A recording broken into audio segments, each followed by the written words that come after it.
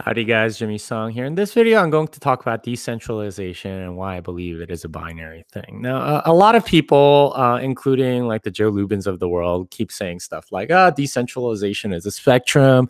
We're on one end and we're working towards the other end and we're making progress, et cetera, et cetera.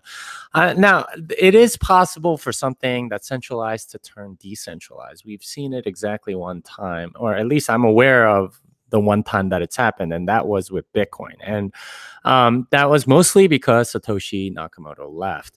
And there's no single point of failure there. And if you own Bitcoin, it really is yours. It's not going to be someone else's because they decide that you don't deserve it or whatever. But that's essentially what I mean by decentralization. Do you actually is it really decentralized? There's no central point at which someone can take that thing away from you. And essentially everything that isn't Bitcoin in the cryptocurrency space has that entity. Now, if you are using Ethereum, for example, Vitalik may roll back your transaction. In fact, he has before with the DAO, and that was a big incident. If you're not familiar with it, it was like 3 years ago. Essentially, there was a giant, like smart contract. I think at that point it was like 1/6 of all Ethereum was in that contract, and somebody looked through that smart contract and figured out how to drain money out of it. I call them like a smart contract lawyer, and basically they took out most of the money. Vitalik didn't like that, and so Vitalik decided to roll back those transactions, and that's essentially what happened. Is all those people got their money back.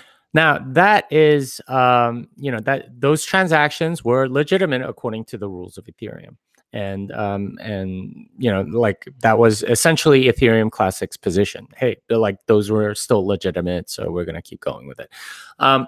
But according to Vitalik, they weren't real Ethereum transactions, so he rolled them back.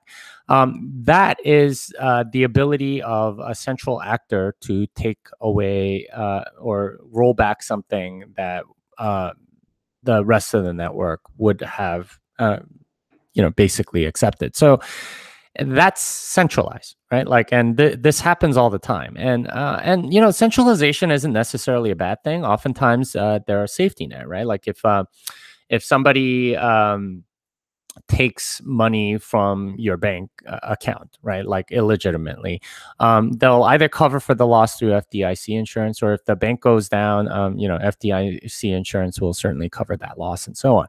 But essentially what they're doing is they are making you whole, right?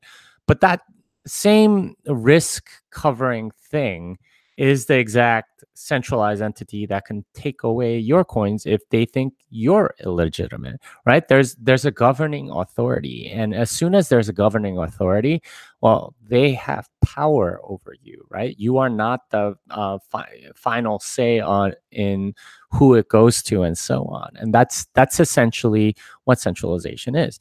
Now, again, I'm not saying that it's necessarily bad. In certain instances, that it's a very good thing, but decentralization, especially when it comes to money, is an essential thing.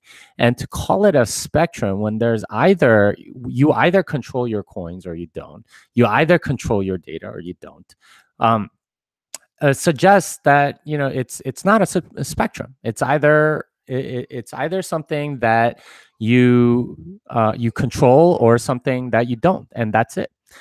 Anyway, hope that helps you. This song is done.